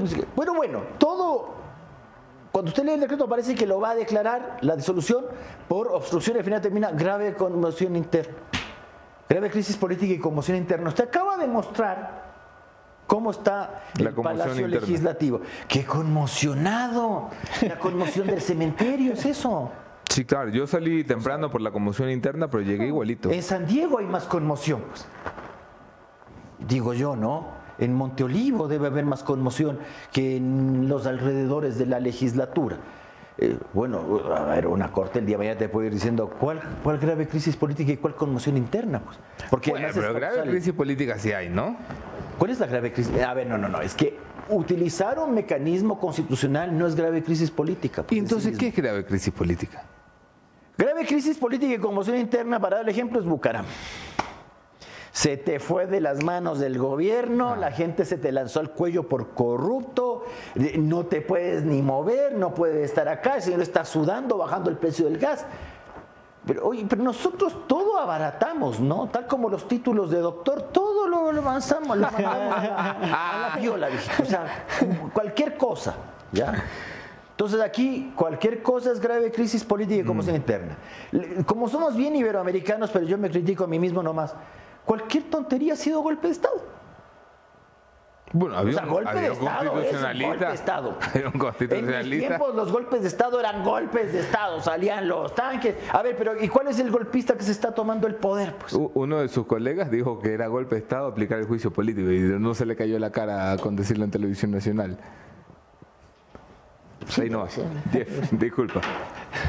Doug, y bueno, ya al final del día, claro, dijo que en un tiempo prudente o coherente esto se podría resolver en 3 meses, pero... No, yo no he dicho que el tiempo prudente, he dicho que la que menos son 3 meses. Y ahí en este caso... ¿Y usted qué cree que esto va a ser 3 meses? Cuando le van a presentar chorrocientos de amicus curia, 400,000 demandas...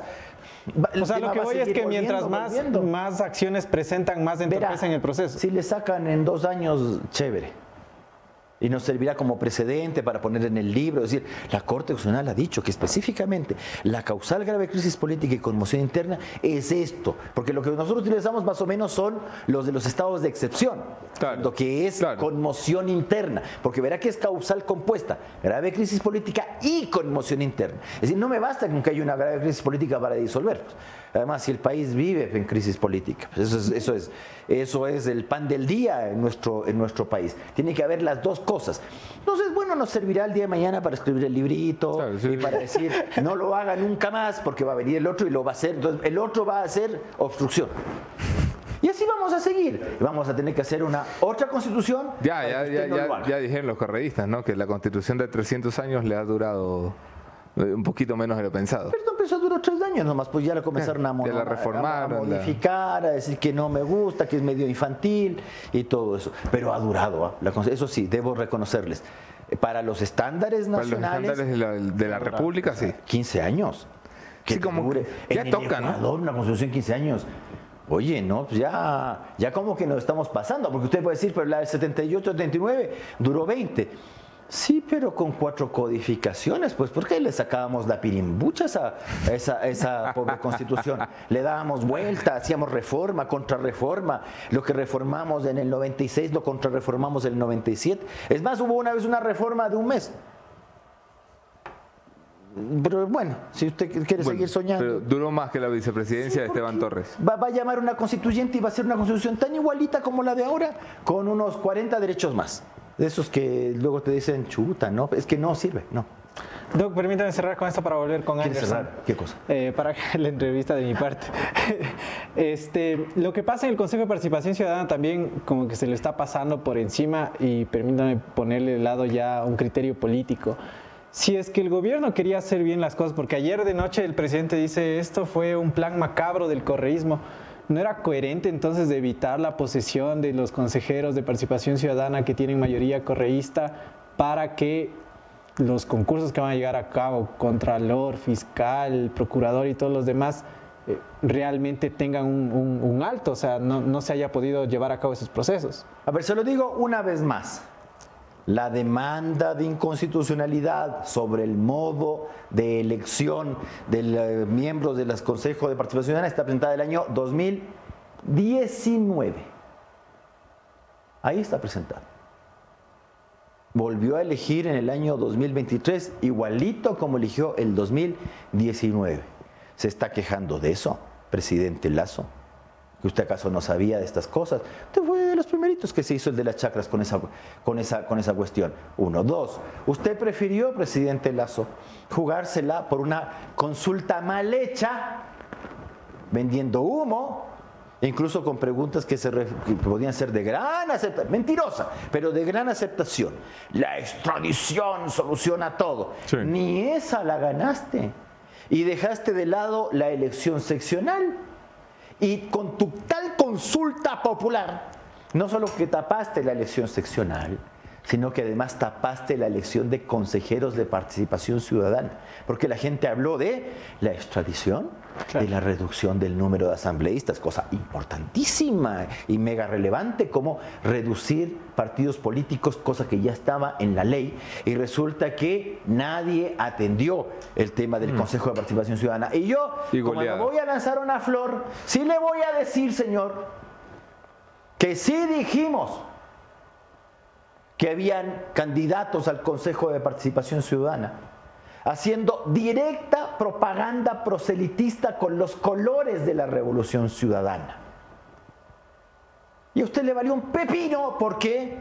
Porque era más importante su imbécil consulta que no servía para absolutamente nada, sino para hacerse el popular, que usted no lo es, señor. Y ahora se viene a quejar de cómo terminó elegido el Consejo de Participación. Sí, vi su vergonzosa entrevista en CNN, diciendo cosas que no son. Que la trama correísta quería tomarse el poder. Gracias, le acaba de hacer el favor del siglo a los señores correístas. Porque eso de verle a los señores correístas con la cara más dura y cínica, decir, es inconstitucional, es ilegal la disolución. Pero por esta atrás semana están, ¡uy, qué vigoroso! El correísmo está ya Eso es preparando como cuando uno no consigue entrada para ir a la barra de uno y estás como barcelonista en medio de los hinchas de la liga y vete el gol, el artero está... ¡Qué terrible! Eso mismo han hecho los señores. Claro, están acompañando en el duelo a sus aliados cristianos. Están llorando lágrimas de cocodrilo los señores correístas, aplaudiéndole, porque quienes se van a llevar la asamblea en peso. Después va a decir que no sabía y que no se le dijo. Como todo. Usted nada sabe, nada adivina. Un presidente de la República no solo debe ser un tipo, no sé, calmado, tibiezón. Debe ser alguien que pueda proyectar pues las decisiones que está tomando. Tomas una decisión, a una decisión hay una consecuencia. Sí tienes que... O sea, estuvo bien para Pedrito Castillo salir de la casa y decirle a la mujer, ve, voy a disolver el Congreso. Ya volverás, ¿no? Al almuerzo, ¿no? Y resulta que nadie se había enterado. Y lo detienen los propios policías que eran de su guardia. Eso está bien para Pedrito Castillo, ¿ya? Pero no para usted, señor. Encima se va a la asamblea, no se defiende, habla 10 minutos. Se está quejando, porque le he visto quejarse, de que los asambleístas en el debate han hablado muchas cosas que no tienen nada que ver con la acusación constitucional. Vea, haga replay y a partir del minuto 9 de su comparecencia, Sí, claro. empieza a ver lo que usted mismo comenzó a decir. Usted es el que se sale de la acusación. Al primero no fue a la interpelación, como le ordena la ley, porque usted, señor, se queja de que le han incumplido ni sé qué placito, que no ha habido ni sé qué informito, pero el gallo que tenía que estar ahí escuchando la interpelación para defenderse era usted, señor. Y luego, ¿cuándo tenía que retirarse? Según la ley de la función legislativa, la cual usted se desgañita en decir que le han violado, antes de iniciar el debate. ¿Cuándo se retira, presidente? Cuando se va a iniciar el debate. No, cuando usted termina de iniciar su defensa, se pisa. Bueno, Y también luego, la asamblea lo deja, ¿no? bueno, pero es que el señor, a ver, es que aquí es duelo de inválidos, pues esta cuestión. Sí, por eso, Carrera de cojos es esta cuestión.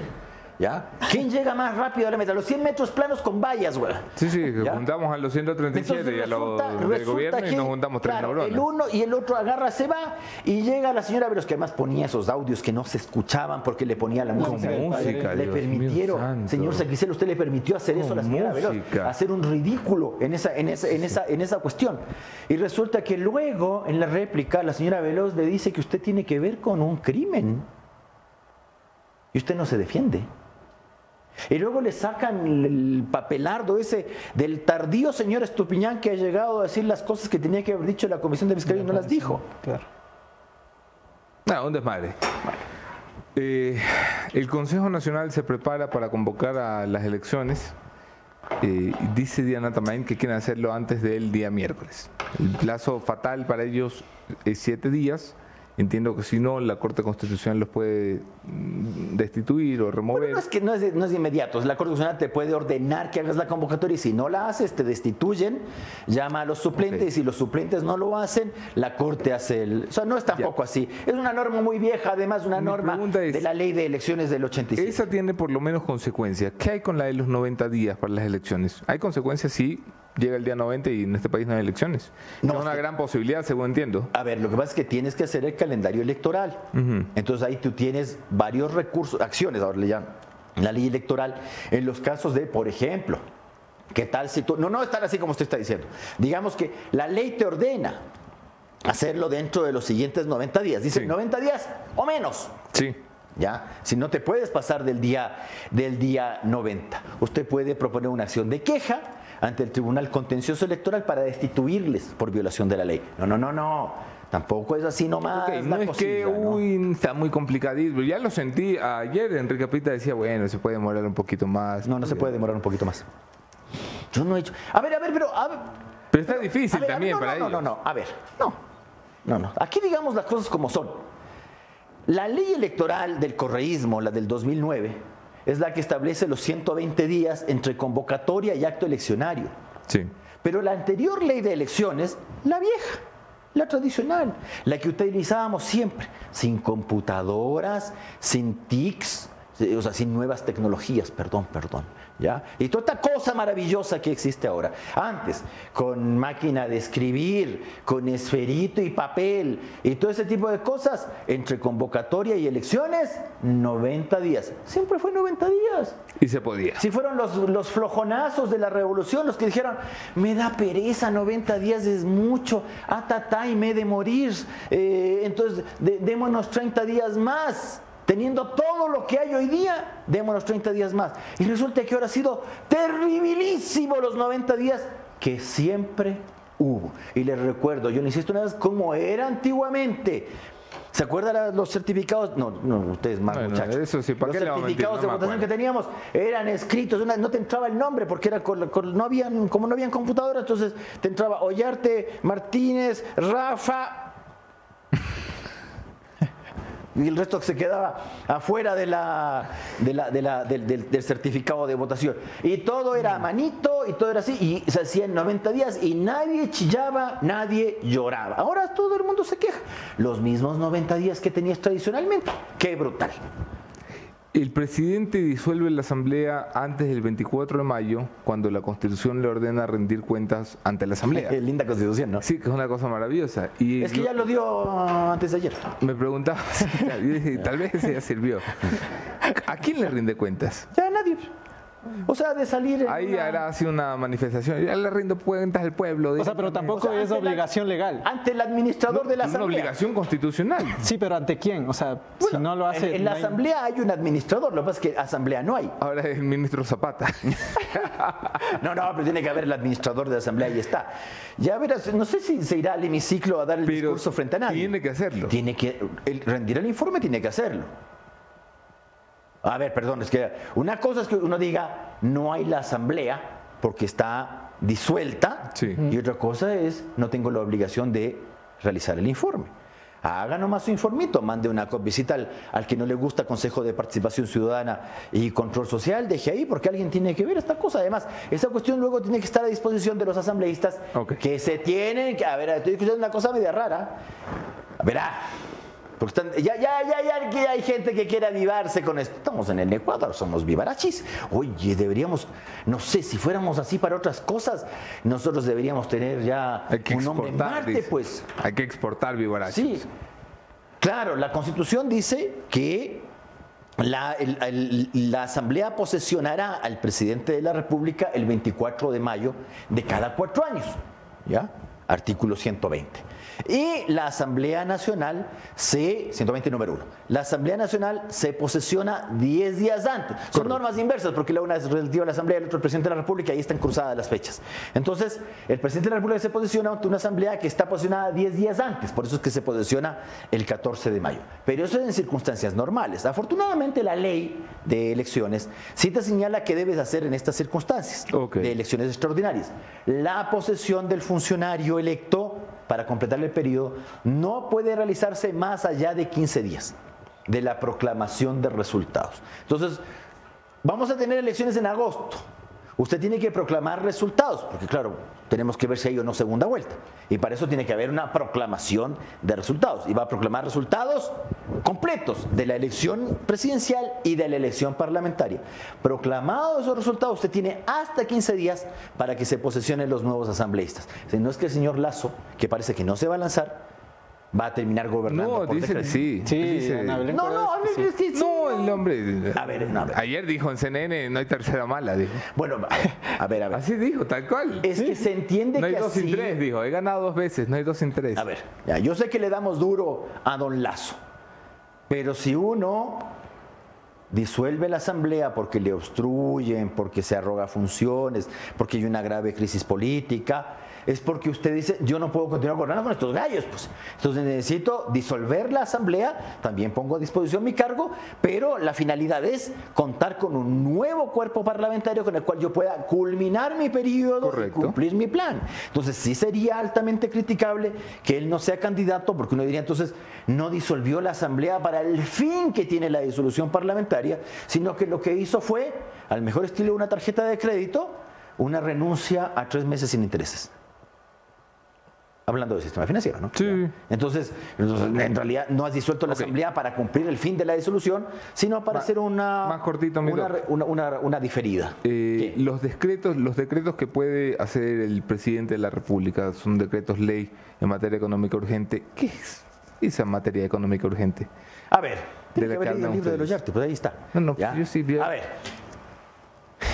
Como no hay asamblea, alguien dirá, bueno, ¿y qué pasa si hay un problema que hay que legislarlo? El legislador, el constituyente ecuatoriano, clásicamente ha creído que los problemas más acuciantes del país son económicos. Claro que lo son, pero no son solo esos. Entonces, por eso usted ve que los proyectos de ley urgentes son solo económicos, a diferencia de lo que pasa en otras partes, que usted puede presentar la urgencia en cualquier proyecto de ley. Entonces, acá, cuando el presidente de la República puede emitir decretos leyes de urgencia económica, ¿ya? Los manda a la Corte para que haga un control obligatorio. Ahora, ¿qué es la materia económica? Ya ha quedado claro por fallos de la Corte qué es la materia tributaria. Y alguien dice, ¿y lo laboral no es? Bueno, tomemos la Constitución de Ecuador, si no me equivoco es el 284, política económica. O 384, política económica. Y dentro de la política económica está la laboral. O sea, como para no discutir, ¿no? Ok. ¿Ya? Como para no discutir si lo laboral está dentro de lo económico. El presidente o no. puede enviar su reforma laboral. Sí, pero ojalá que invoque la norma de la Constitución que establece, para no discutir. Que tomen nota, por favor. Porque yo entiendo que mucha gente dirá lo laboral no es económico. Ya. Y me dará muy buenos argumentos, pero yo lo que le diré es, bueno, yo puedo creer que es económico o no económico, pero la Constitución me dice que la política laboral está dentro de la política económica. El presidente manda lo que le da la gana en este juego, en este cerco que le pone la Constitución. La Corte Constitucional aprueba que no haya regresión de derechos, que se ajuste el texto constitucional, una O también te puede decir, esto económico no es. También. ¿Usted se acuerda de Yamil Maguad? Pero la pregunta de fondo es, y todo lo que haga el presidente luego llega a la Asamblea y lo revisa, ¿no? Bueno, como cualquier ley. Pero entonces tendría que presentarse el proyecto de ley derogatorio, y tendría que seguir todo el trámite de derogación, o sea, tampoco es que es para mañana, ¿no? Ya, pero, o sea, no es letra sagrada lo que escribe el presidente. No, por supuesto, como nada. Si el correísmo le gana a la Asamblea... Pero si de hecho su primer decreto de urgencia económica, su primer decreto de ley de urgencia económica es tumbarse su propio proyecto tributario. Exacto. Voy a bajar los impuestos, que yo creo. Claro. ¿Ya? Maravilloso. ¿Qué país? Doctor, muchas gracias por el tiempo, el espacio y la oportunidad de escuchar a ustedes algunas reflexiones con el doctor Oyarte. Jeff. Muchísimas gracias al doctor Rafael Oyarte por habernos acompañado esta mañana y darnos sus reflexiones. Vamos con una conexión más. ¿Danilo está? ¿Sí? ¿Tenemos a Danilo? Sí. Sí, dale. Pongamos a Danilo Castro, que ha salido temprano a la Asamblea Nacional, el lugar donde los asambleístas hacían patria y tenían que traer asesores para darles arrocitos, y ahora está clausuradito, cerradito, disueltito. Ok, vamos a poner a Danilo Castro en pantalla, señores. Ahí está, Danilo, ¿cómo vas? Buen día. ¿Qué nos cuentas por allá? Hola, ¿me escuchan? Sí, perfecto. Chévere, aquí estamos, ahí está Nandito, a punto de volar el dron, a mis espaldas, Nando, y lo que era el lugar de trabajo de los ex honorables. No sé si siguen siendo honorables, ¿no? Todavía hay gente honorable. Oye, ¿cómo es el ambiente allá? ¿Se nota la conmoción interna? Qué loco, pero sí.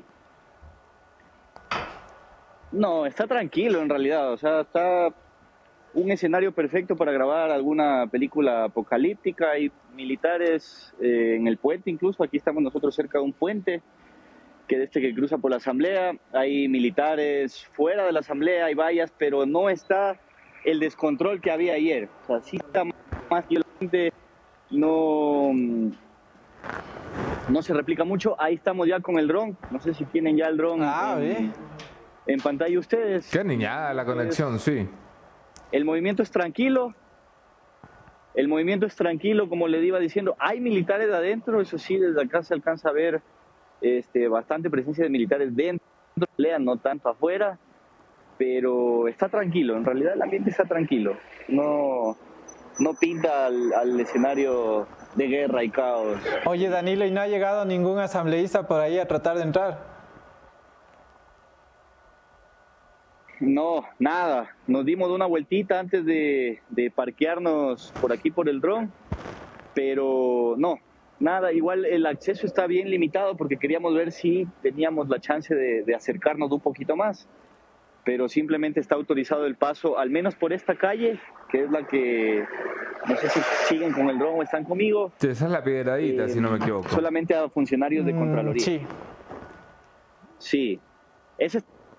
Sí, esa está totalmente cerrada. Y si dices que vas en nombre de un asambleísta a retirar las cosas, ¿te dejarán pasar?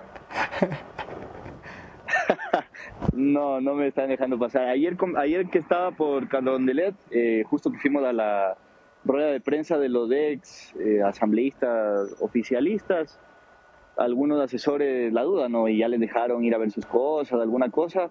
No les habían dado la autorización todavía de que ingresen. Estaban con esa incertidumbre de en qué momento les van a dejar entrar para sacar cosas que tienen ahí, evidentemente, ¿no? Ok, absoluta tranquilidad en la Asamblea Nacional. Reporte de Danilo Castro y Nando Yesid Tapia. Gracias, querido Danilo, gracias por la conexión. Gracias a ustedes. Bueno, lo vieron ustedes. La conmoción interna es abrumadora. Me conmueve, me conmociona a mí también. Internamente estoy conmocionado. Señores, vamos a la conclusión de este programa. Esto es el punto final.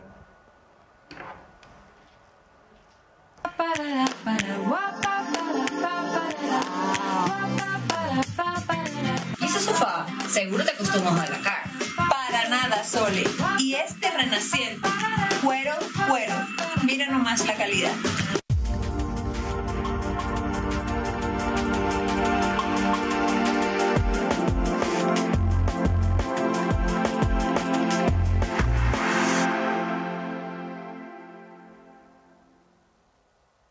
Nuevamente, la Corte Constitucional del Ecuador es protagonista. Nuevamente, el destino del Ecuador está en manos de la Corte.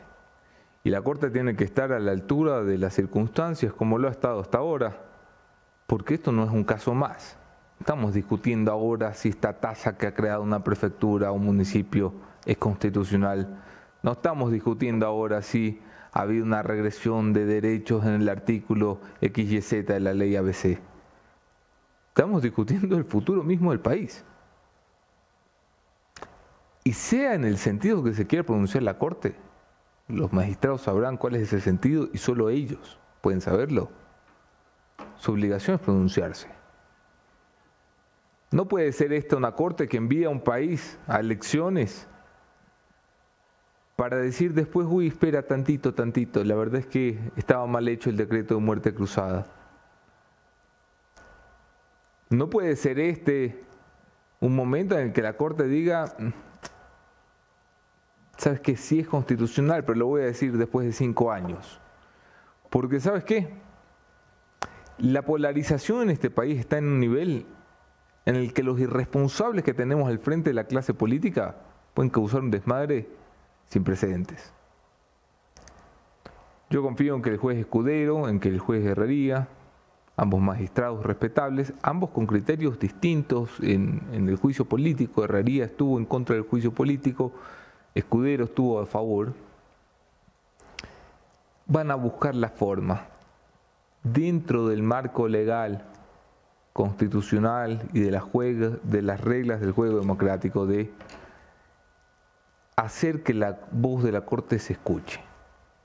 En el sentido que sea, inadmitiendo, admitiendo, poniendo una medida cautelar, no poniendo la medida cautelar, de alguna forma responsable. Antes del 24 de mayo que se convoquen elecciones, esta Corte va a tener que decir esta boca es mía.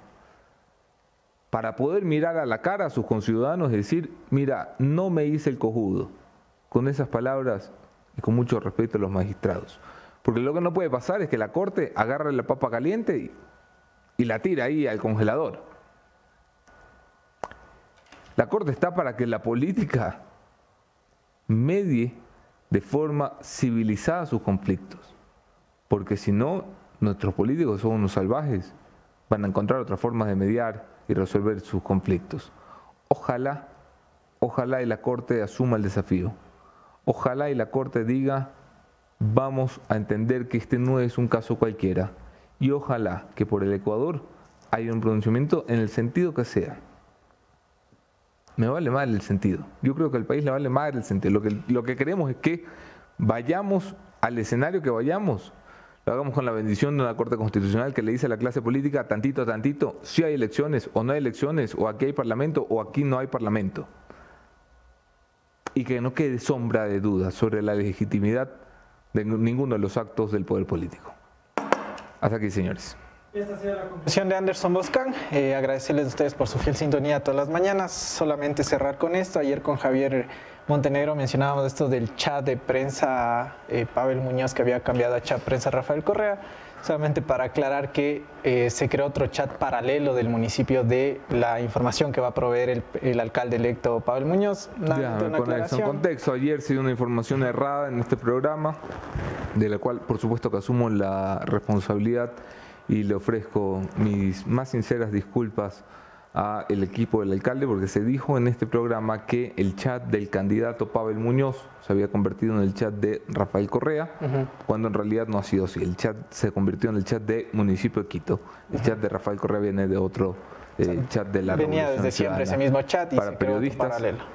Mis disculpas al equipo del alcalde, son cosas que pasan también para la audiencia. Aquí nos vemos, señores, mañana. Otro tema, otro entrevistado, mismos entrevistadores. Ojalá el equipo... no se puede. Bueno, chau. Chau.